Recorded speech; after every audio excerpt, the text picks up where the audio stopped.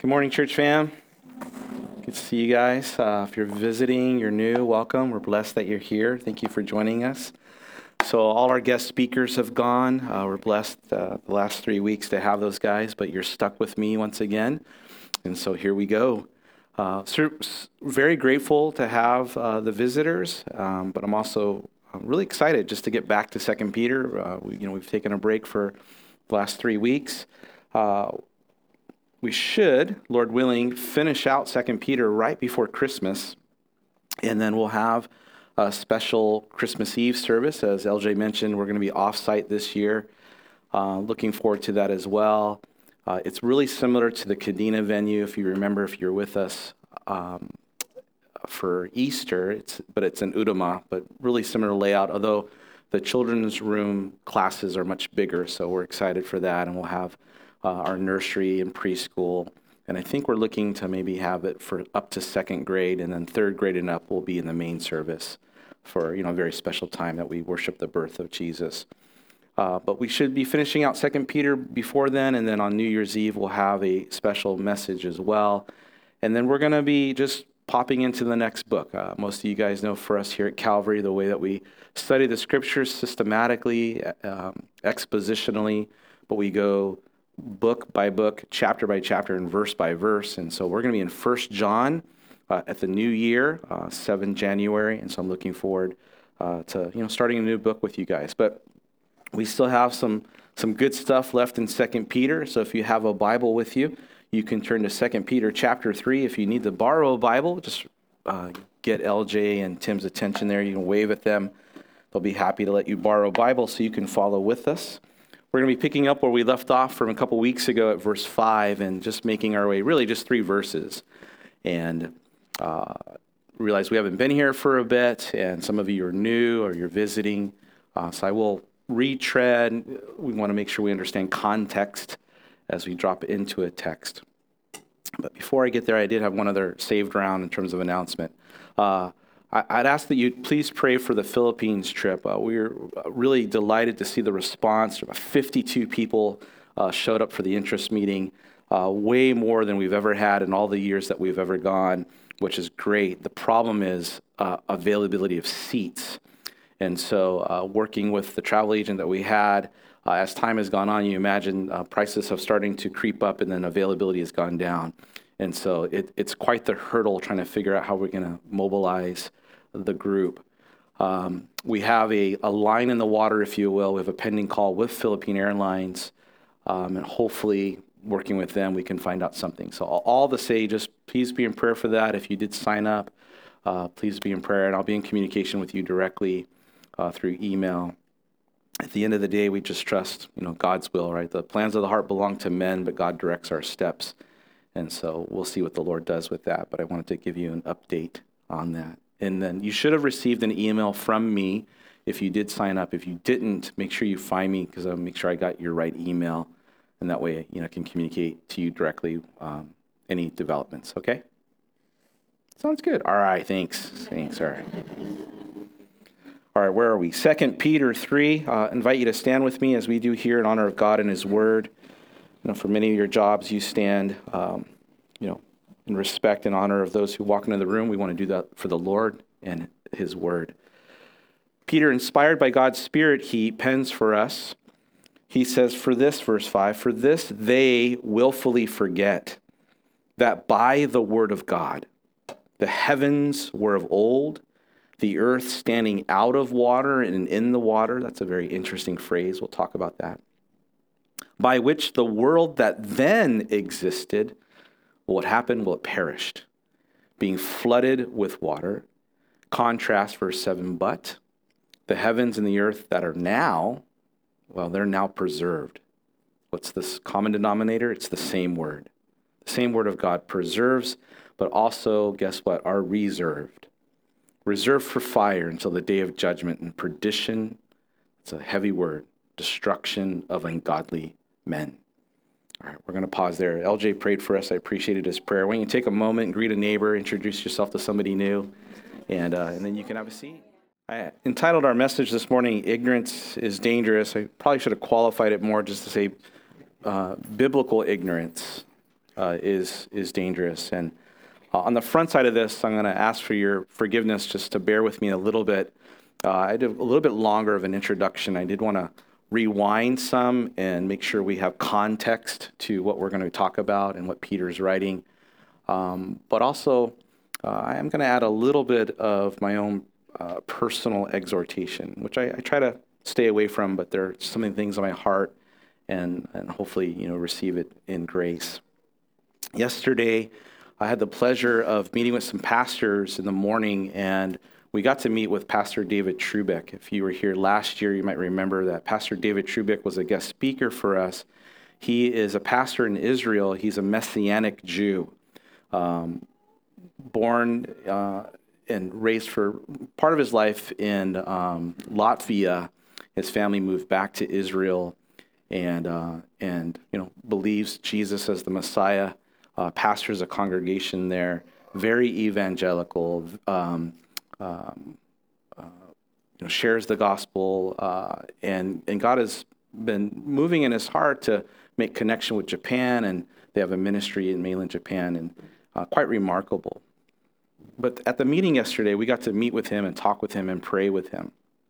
And of course, we had a lot of questions asking, what has life been since October 7th, when Hamas, the terror attack from Gaza in the south part of Israel, and all that has unfolded since. And David shared it was moving, it was tough at times, but the air of it was very hopeful, and I appreciated his perspective, even as an Israeli, as a Jewish pastor, through the lens of Scripture, and citing Scripture and citing biblical prophecy, and how there's this sense of excitement, even for his own people, and how there's an awakening starting, and people are more receptive to the gospel. And so in that sense, it was exciting. But it got me thinking about where we're going to be in Peter and all that Peter's bringing us to, into the prophetic and into things that touch upon the world that we live in today, especially all that's happening in Israel right now. And with all that's happening in Israel, in the world really, but especially in Israel, I think it's good for us that we as Christians do not want to turn a blind eye to current world events. Now, there's a tension that we have to manage, and this is the part, it's for my own heart. I think when it comes to world events and news, the tension to manage is that I don't think it's healthy or wise for us to be constantly consuming the news and world events. And it's easy to do in social media and various platforms. If you're like me, I can find myself easily engulfed in the vortex of it all, right? The enormity of all that's happening and all the variable ways and clicks and links and reels and everything that we can find ourselves getting sucked into. And it's almost like a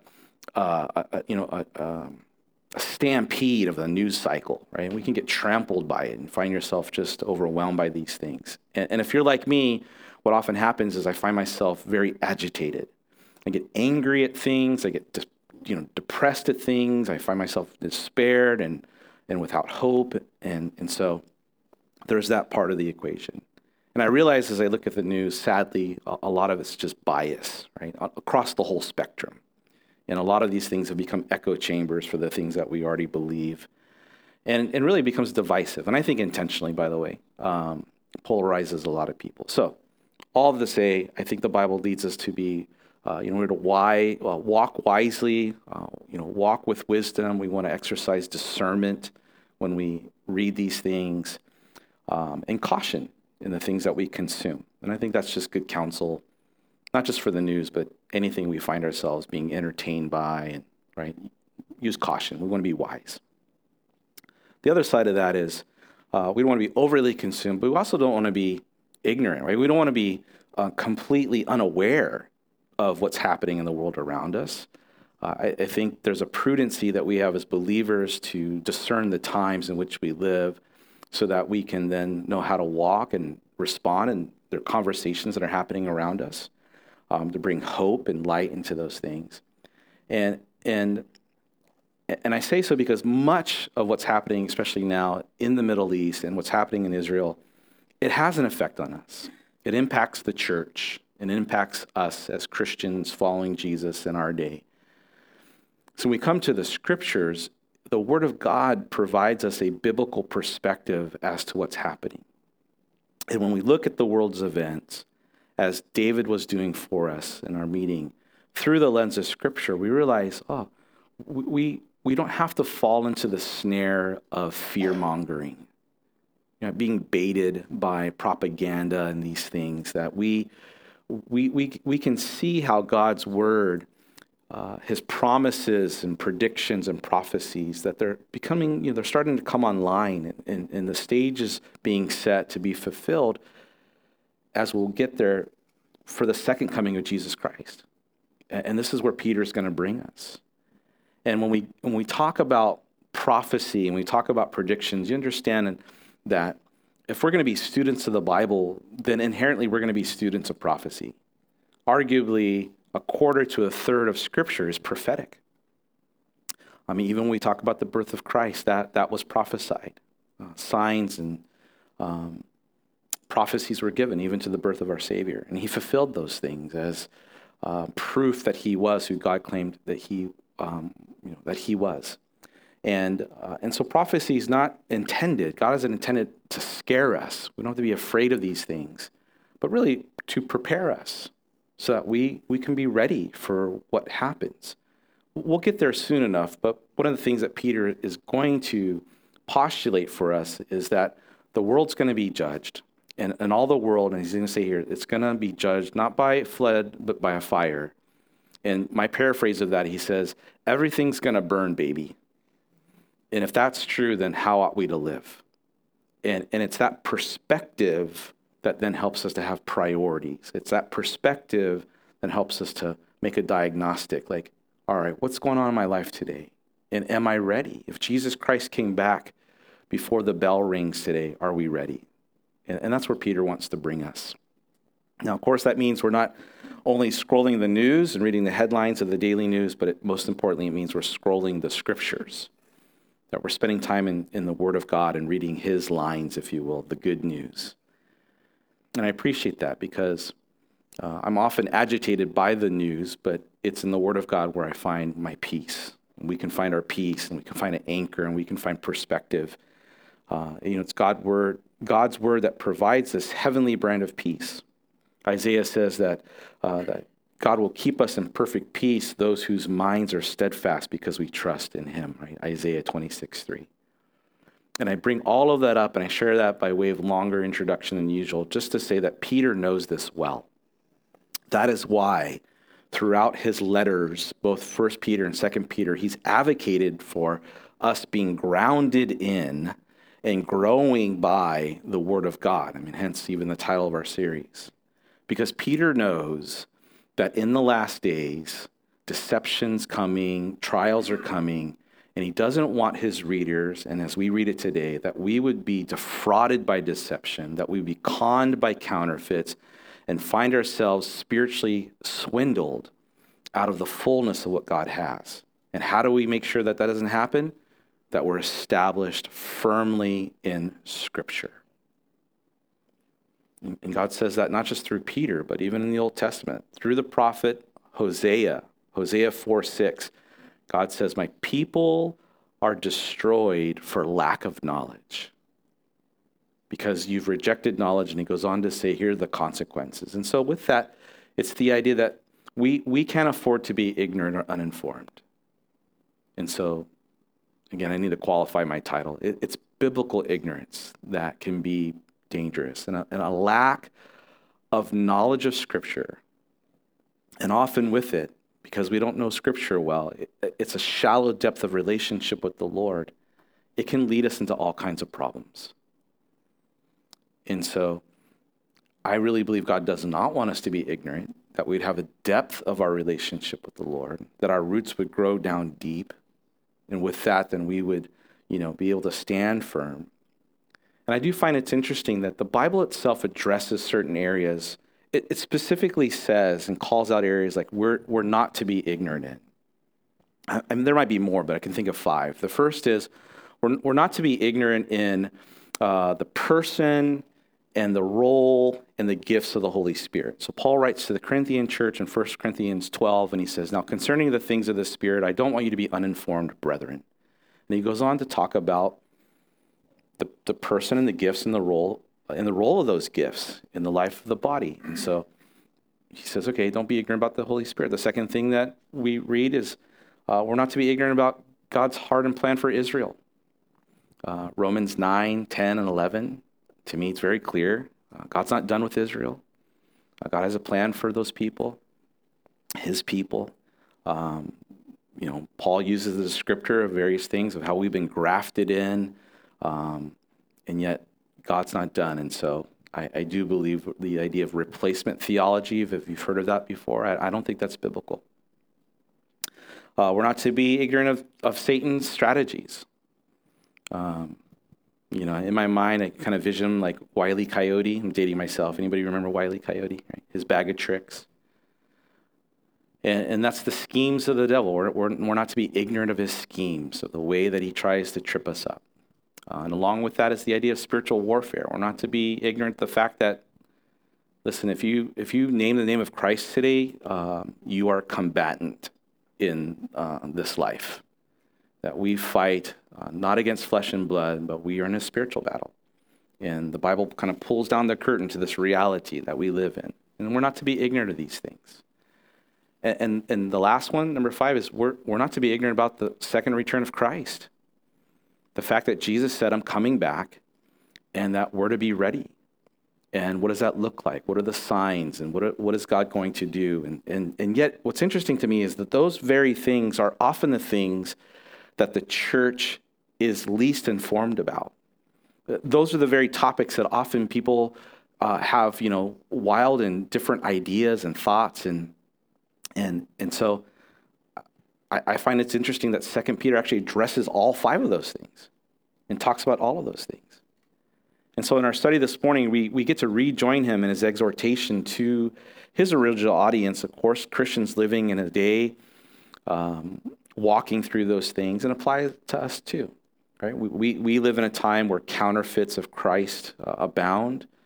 There's all manners of twisted and distorted versions, perversions of the gospel being propagated, especially through the internet and social media. And Peter basically says, hey, I want to make sure you have a spiritual situational awareness. There's a lot of spiritual booby traps out there, and don't step on one. That's the idea. All right, so I draw your attention back to verse 5 as we'll unpack these things. He says, for this they willfully forget. So we drop in the middle of context. We're going to have to ask ourselves, first of all, who are they? And what is he talking about? 2 Peter is essentially a letter of warning. It's only 3 chapters, but it's a letter of warning. And we can summarize it, Peter saying, hey guys, I love you. Don't be stupid. Don't stray. Don't get suckered by false teaching. Stay the course. And the way that you stay the course is you stay close to Christ. And the way that you stay close to Christ is you ground yourself to grow in the grace and the knowledge of Jesus. And how do we do that? Well, it's through the Word of God. And he would add, and don't lose hope. Regardless of what's happening around you, regardless of what other people want to tell you, Jesus Christ is coming back. It's a fact. And so don't let anyone pull you away from that truth. Just stay on the straight and narrow. That's the gist of 2 Peter. Along with that, though, he outlines how the false teachers operate. And we spent a lot of time in chapter 2. We talked about, as Peter highlights their attitudes, they have this attitude of cockiness, of arrogance. They're self-willed. They think they're above the law. And also their actions. Their actions are they pretend to care, but guess what? They don't really care. They're just trying to use you.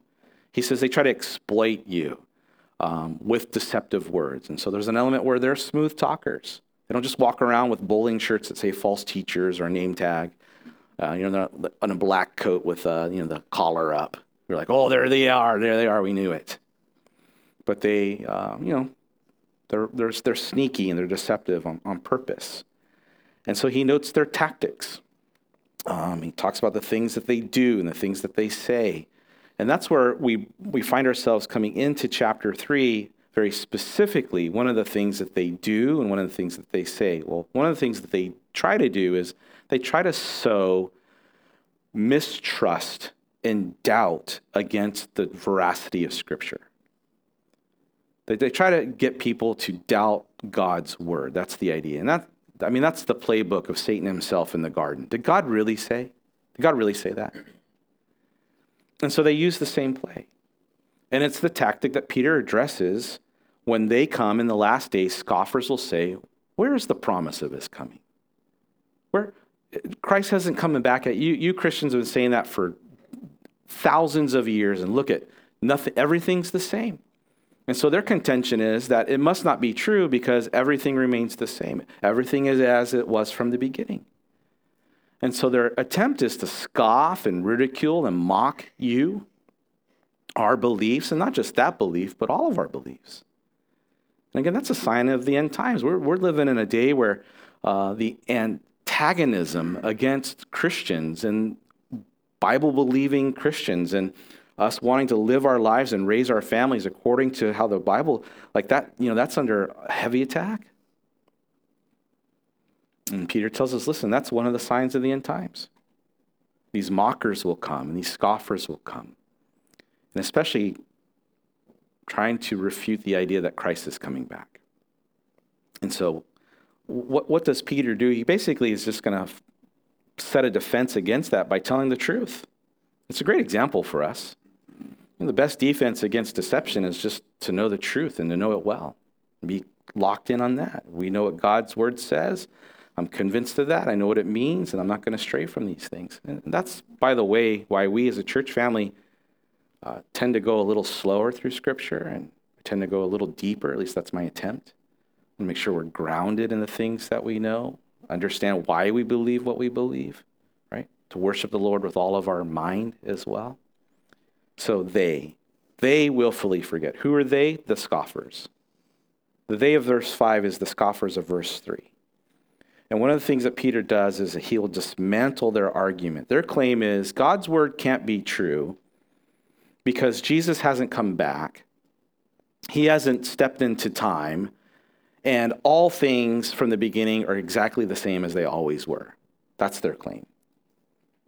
And so essentially they're saying, well, God hasn't, and God's not going to do anything. And Peter basically says false, or if you're my teenage kids, cap, right? Fake news. And then he engages that. And how does he engage it? He says, well, there's 3 proofs that your erroneous claim. The first proof is God's creation itself.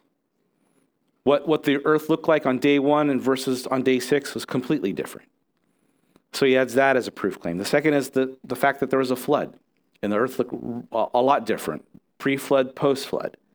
And those are the 2 examples, so really that then become the qualifiers for the fact that, guess what, and it's going to change again. There's a coming judgment, and the world is going to be radically changed once again. And so notice with me that Peter doesn't just say, oh, these guys are mistaken. They have bad information. But he uses the phrase, these scoffers, they willfully forget.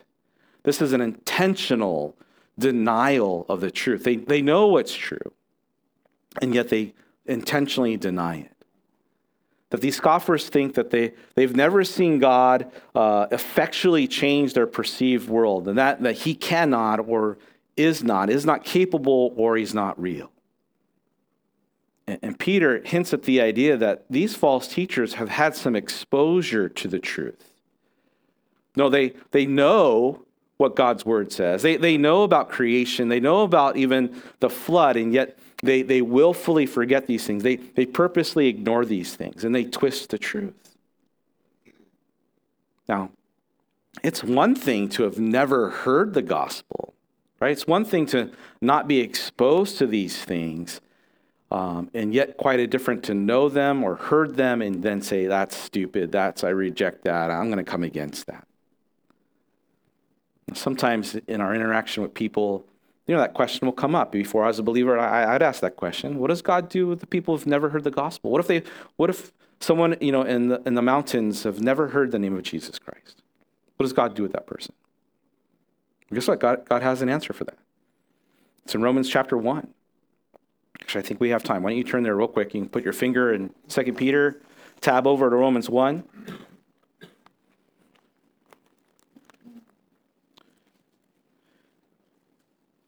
We are still trying to find the secret sauce to our climate control. I see some people fanning themselves. Are you guys warm?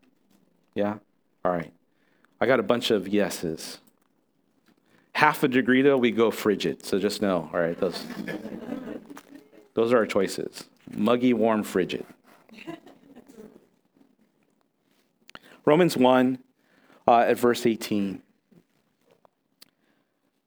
There's a lot here. I'm going to just read it to verse 25, but it correlates to what Peter's saying. Paul writes these things. He says, the wrath of God's revealed from heaven against all ungodliness and unrighteousness of men, notice, who suppress the truth. The idea is they know it, but they hold it down. They deny it. It's evident, but they're like, I'll just ignore that. They suppress the truth in unrighteousness because what may be known of God is manifest in them. Guess what? God even puts it inside. That's the idea, this inward conviction. For God has shown it to them. For since the creation of the world, there it is, creation.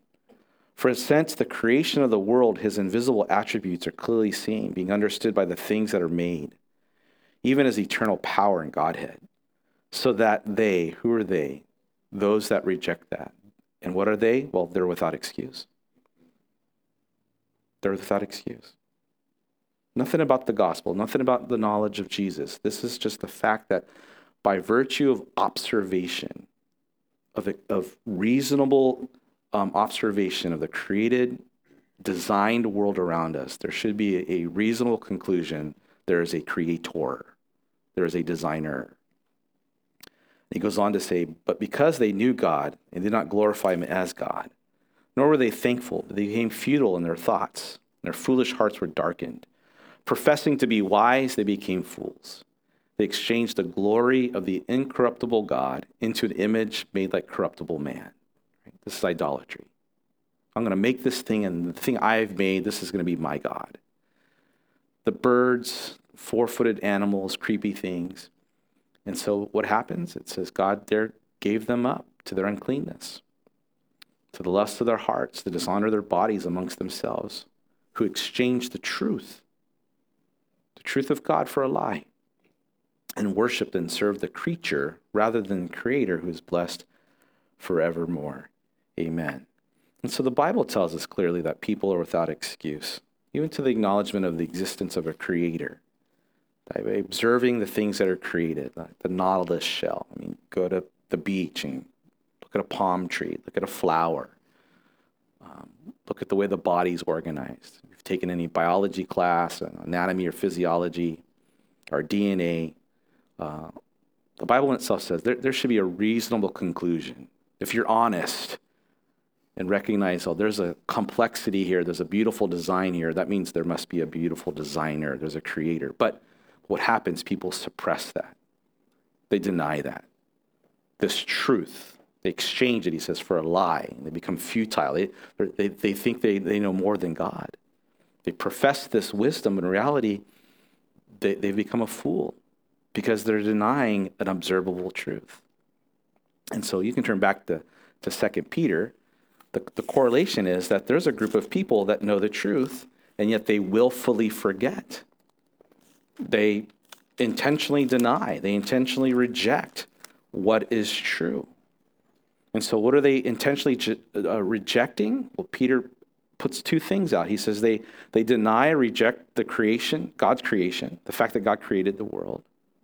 And along with that, they deny the fact that God judged the world as given by the Noah account. And so he goes on to explain that. He says they willfully forget. What do they willfully forget or deny? That by the word of God, the heavens were of old, and the earth standing out of water and in the water. Now, that's a really interesting phrase. And I'll do my best to try to explain it. But for sure what happens? Here's what we know for sure. Peter goes back to creation. So he goes all the way back to the book of Genesis, in Genesis chapter 1. And in Genesis chapter 1, we have the secret of the universe. How did we get here? How did the universe happen? Genesis 1 tells us, right? If you know that joke, right? God's into baseball because in the beginning, all right, just make sure you're awake. In the beginning, God created the heavens and the earth. And so we're told right there, plain as day, how did the world, how did the universe, how did we come to existence? God created the heavens and the earth. God created the universe. God created planet Earth. God created the cosmos. And how did he do that? He spoke it into existence. In the Hebrew, the idea is that it's from nothing. I mean, that's the creative power of God's spoken word. He spoke it into existence. And by the way, this is an amendment or a side point, but I think it's important for us. We are not some cosmic accident. There is a terrible false teaching of the world around us that says, oh, we evolved from monkeys. And science would say, and taught us, right, in school, like, well, we came from the goo, then the zoo, and then you. And you look to the scriptures, and the scriptures clearly teach otherwise. No. You are uniquely created. You are created in the image of God. You bear the image of your Creator. And as such, you have value, and you have worth, and you have purpose. And nobody else in this world, and guess what? Not even yourself gets to say that that's not true. God declared it. The Bible tells us plainly. See, if the world will want us to believe and our kids to believe like, oh, we've come from animals. And then they're shocked that when people act like animals. Well, what have you been teaching them? And so the Bible is very clear that our life is a gift from God. And your life has value and has meaning and has purpose. And part of God's purpose and plan for you and me is that we would come to know him, have a relationship with him. Jesus said, I came to give you life and life abundantly. Not just we would merely survive, but we would thrive and we would enjoy life and we'd live life to the fullness and all that God wants to bestow upon you and bless you with. Genesis 1:2 then describes the earth as without form. The Bible says without form and it's void. And it says that the Spirit of God was hovering above the waters, which is really interesting. So as I read that, I think, okay, God started with just this ball of water. And then he would separate the waters. He'd gather the waters, and then land would come. And then in Genesis 1:6, it says that he separated the waters from the waters. And he said he put a firmament between the two. And so what does that exactly mean? I'll be honest, I don't know.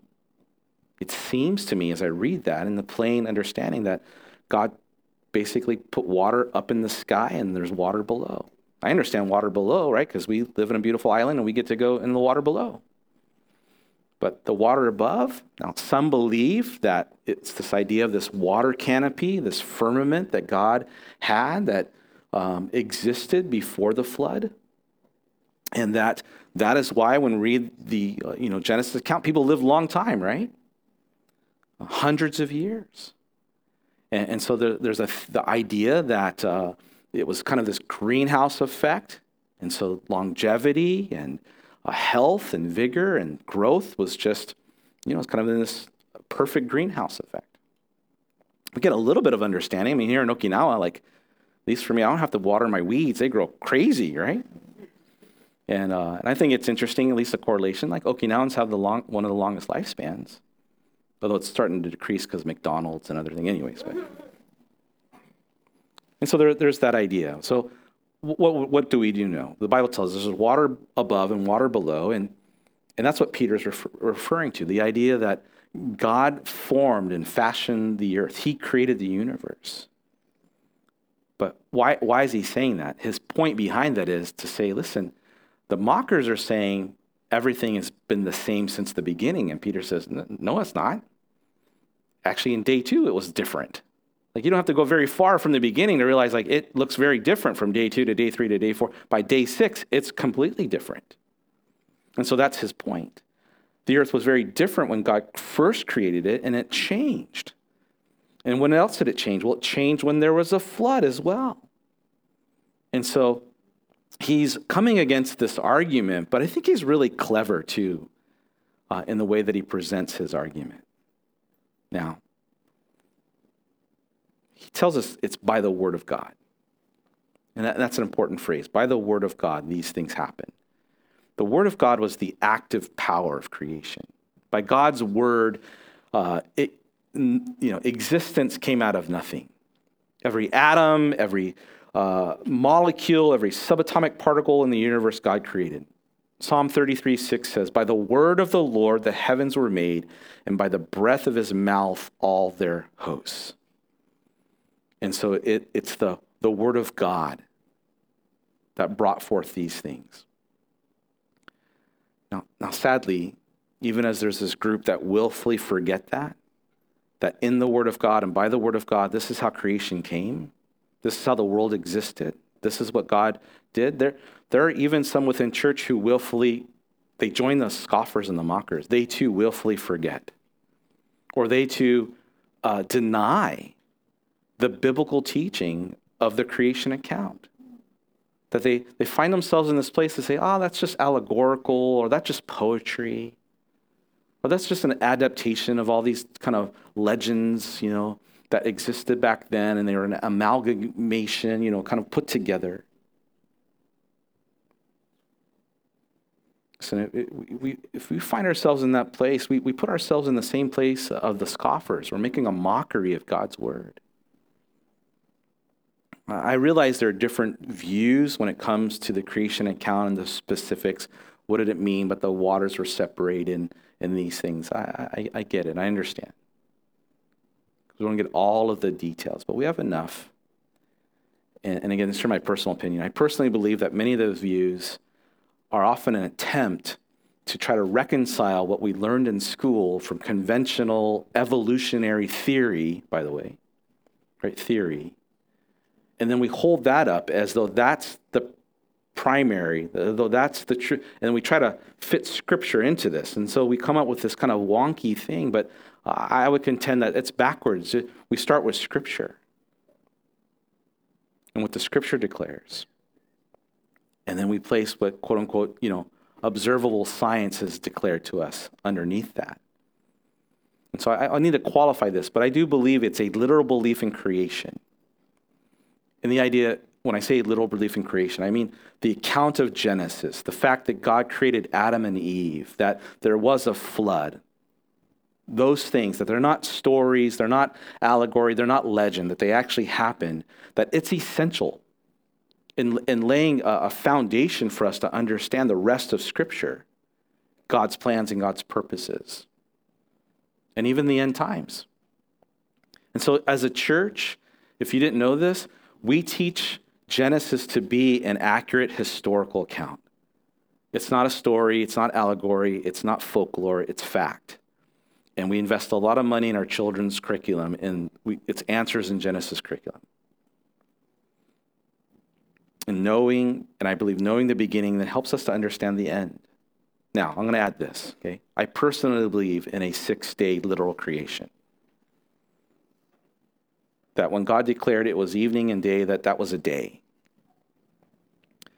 And that on the 7th day, God rested. Not because he got tired, not because he's like, I need a break, but he gave us an example. And Jesus would say later, right, that the Sabbath was made for us. We weren't made for the Sabbath, as an example, that we should rest. And I believe that when you and I have a solid grasp of biblical creation, it creates the foundation, a solid foundation for us to understand all other doctrine and theology, including eschatology. Eschatology is the study of end times, end things. And so, I take a lot of time to talk about this because that's where Peter's going to bring us.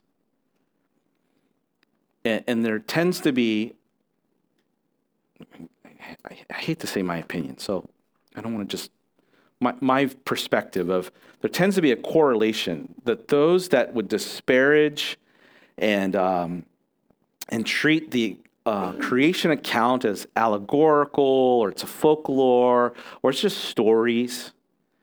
Like, the correlation is they often then look at end times as also allegorical and folklore and poetic and not as literal.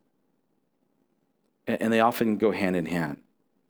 But I would say to you that for us to deny these things is to undermine the very foundation of our faith.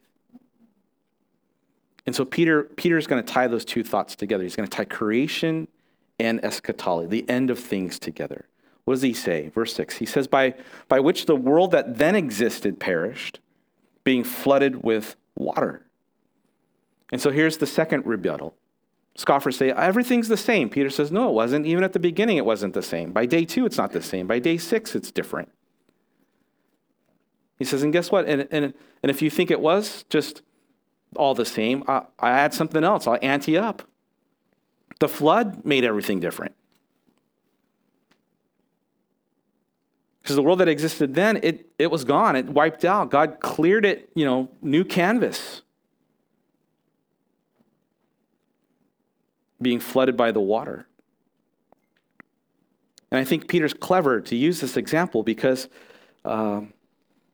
he's refuting the mockers of his day, but guess what?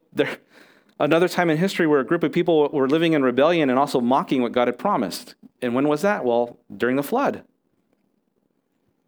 It happened in the days of Noah. And so there's Noah under a very different condition in which we live, because he lived in his 600th year of life that the flood came.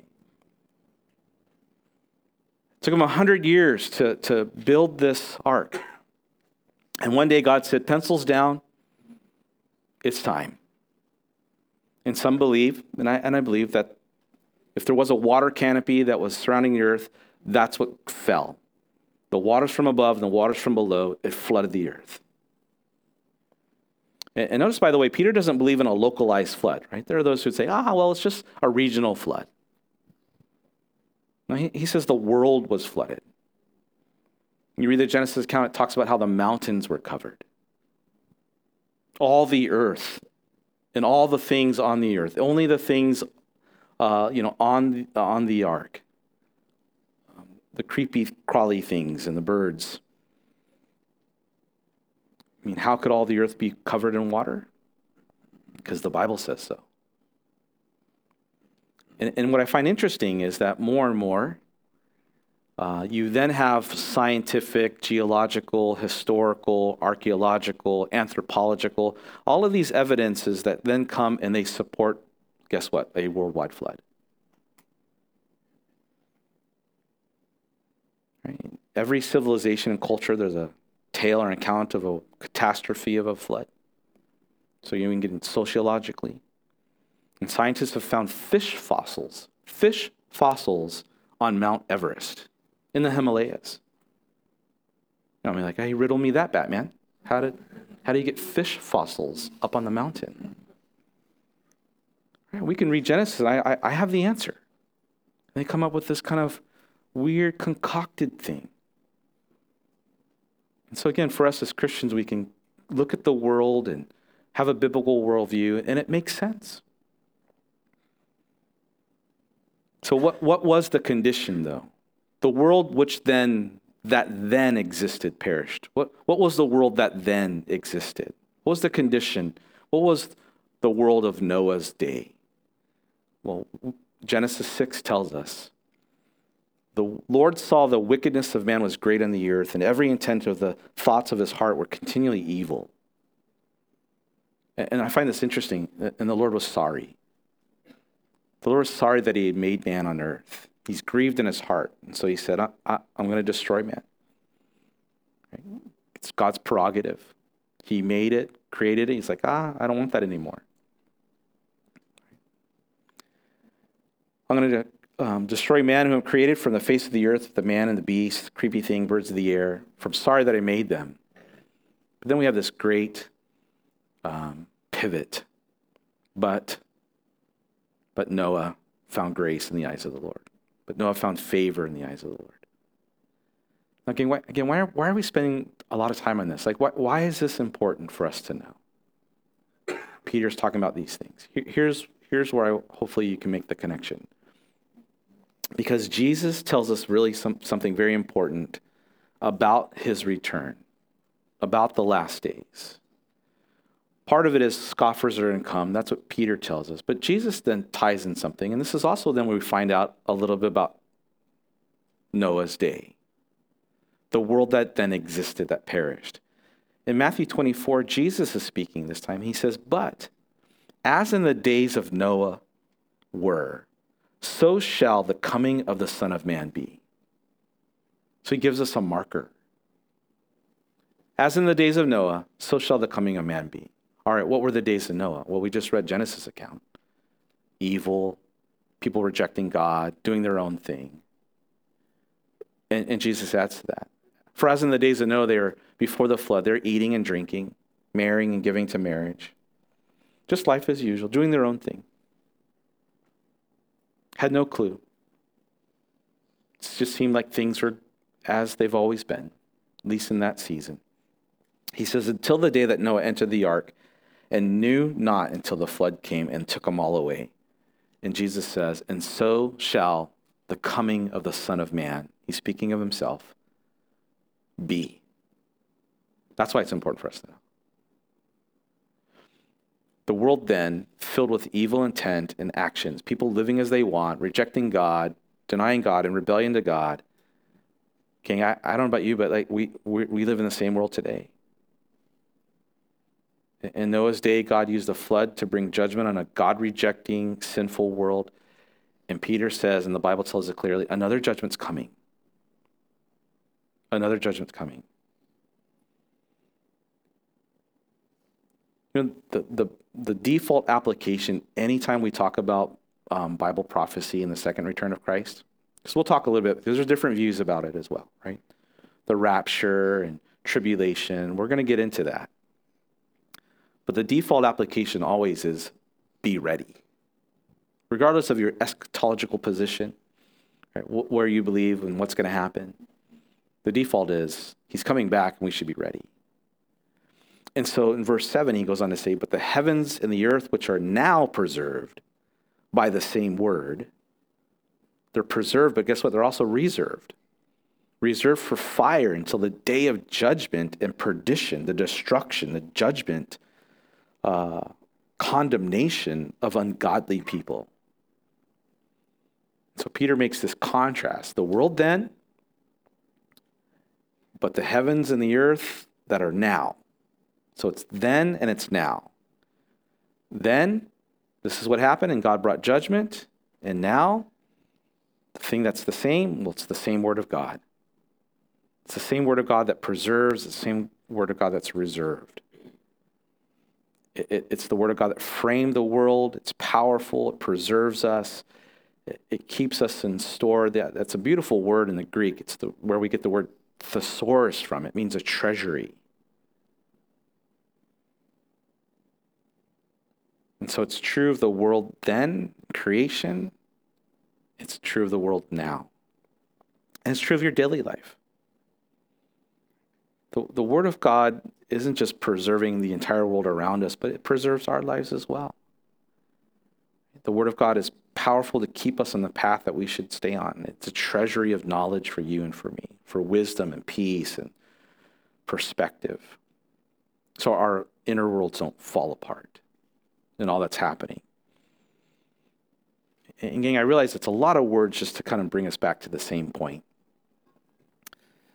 You know, if you're like me, sometimes I tend to pursue other sources, podcasts and books and blogs and streams of popular teachers and, you know, coaches and speakers and these things. And nothing wrong, I would say nothing wrong with supplementing our library, if you will, supplementing, you know, as a side dish to the main, but we got to keep the main thing the main thing. And that is the Word of God as our main source of input. Charles Spurgeon said, you can visit many good books, but live in the Bible. I love that phrase. The psalmist declared that the Word of God is a light and a lamp for our feet and our path. And so the idea is that a lamp and a light, it illuminates. It shows us where to go. You see, the Word of God is this lens that God provides us, and it provides correcting vision for us. When we look at the world around us, we look at things that are happening to us and around us in the world, what's happening with Israel, what's happening with Iran, what's happening, with this battle of ideologies.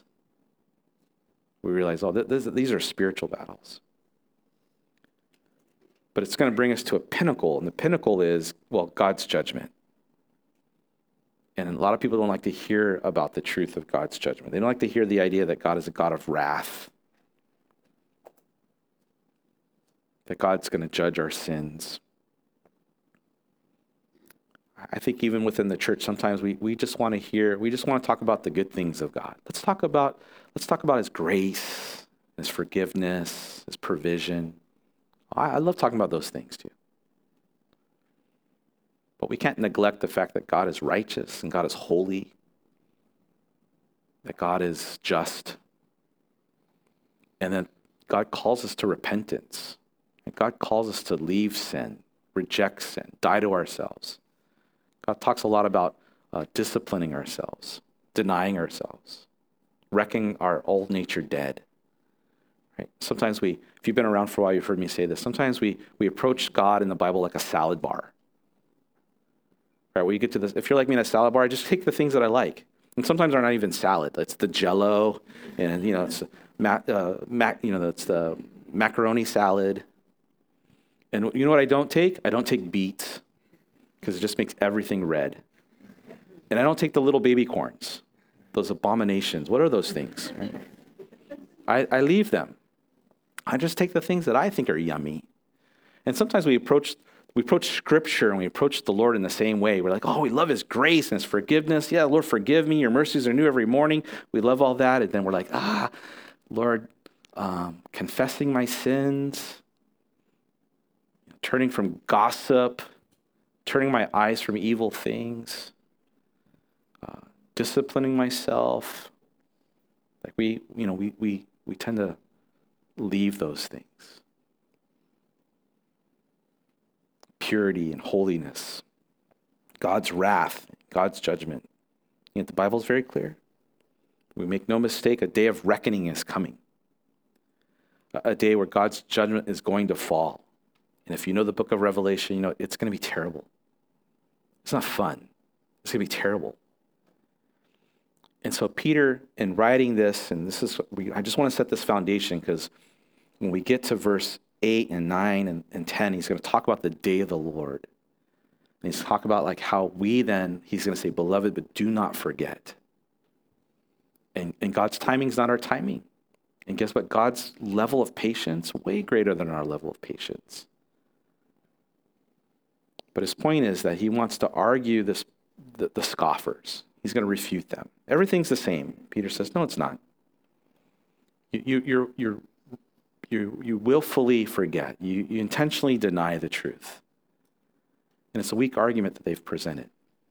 He says everything isn't the same since it's creation. So he goes to creation. And then he points to the flood. And those things then become the actual factors to substantiate that God's going to do it again. God's faithfulness of the past is an indicator of God's faithfulness for what he promises he's going to do again. And so he's going to talk about a future judgment that's going to come. And so in the end, he says, God's word will prove true, whether you believe it or not, but far better if we believe it. Amen? All right, let's pray. Lord, we thank you for your word, and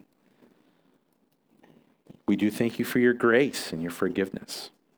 And Lord, we thank you that, God, you haven't come back yet. And as we'll study next week, that the reason why is that your will is that nobody would perish. Lord, you want everybody to come to repentance, but you don't force us. It's an invitation. And I pray even today, if there's anybody here who's yet to receive that invitation, to say yes to that invitation, that today would be the day they turn from their sins, that they receive you as their Lord and Savior, to believe in their heart and confess with their mouth that Christ is their Lord and their Savior. So, Father, I pray that you would help us to do that. Lord, we thank you for your word. It's a lens that provides us corrective perspective in the world around us, the things that are happening to us and near us. Lord, we thank you that we can study your scripture, and Lord, believing that when we understand and believe in the truth of how things began, Lord, we can believe in the truth of how things will end. And that we don't have to be afraid of that. It's exciting. But in between those things, you've given us life, and life abundantly, a life of value and of purpose and of worth. And Lord, that we would live that out to your glory. And we love you, and we praise you, and we thank you in Jesus' name. Amen.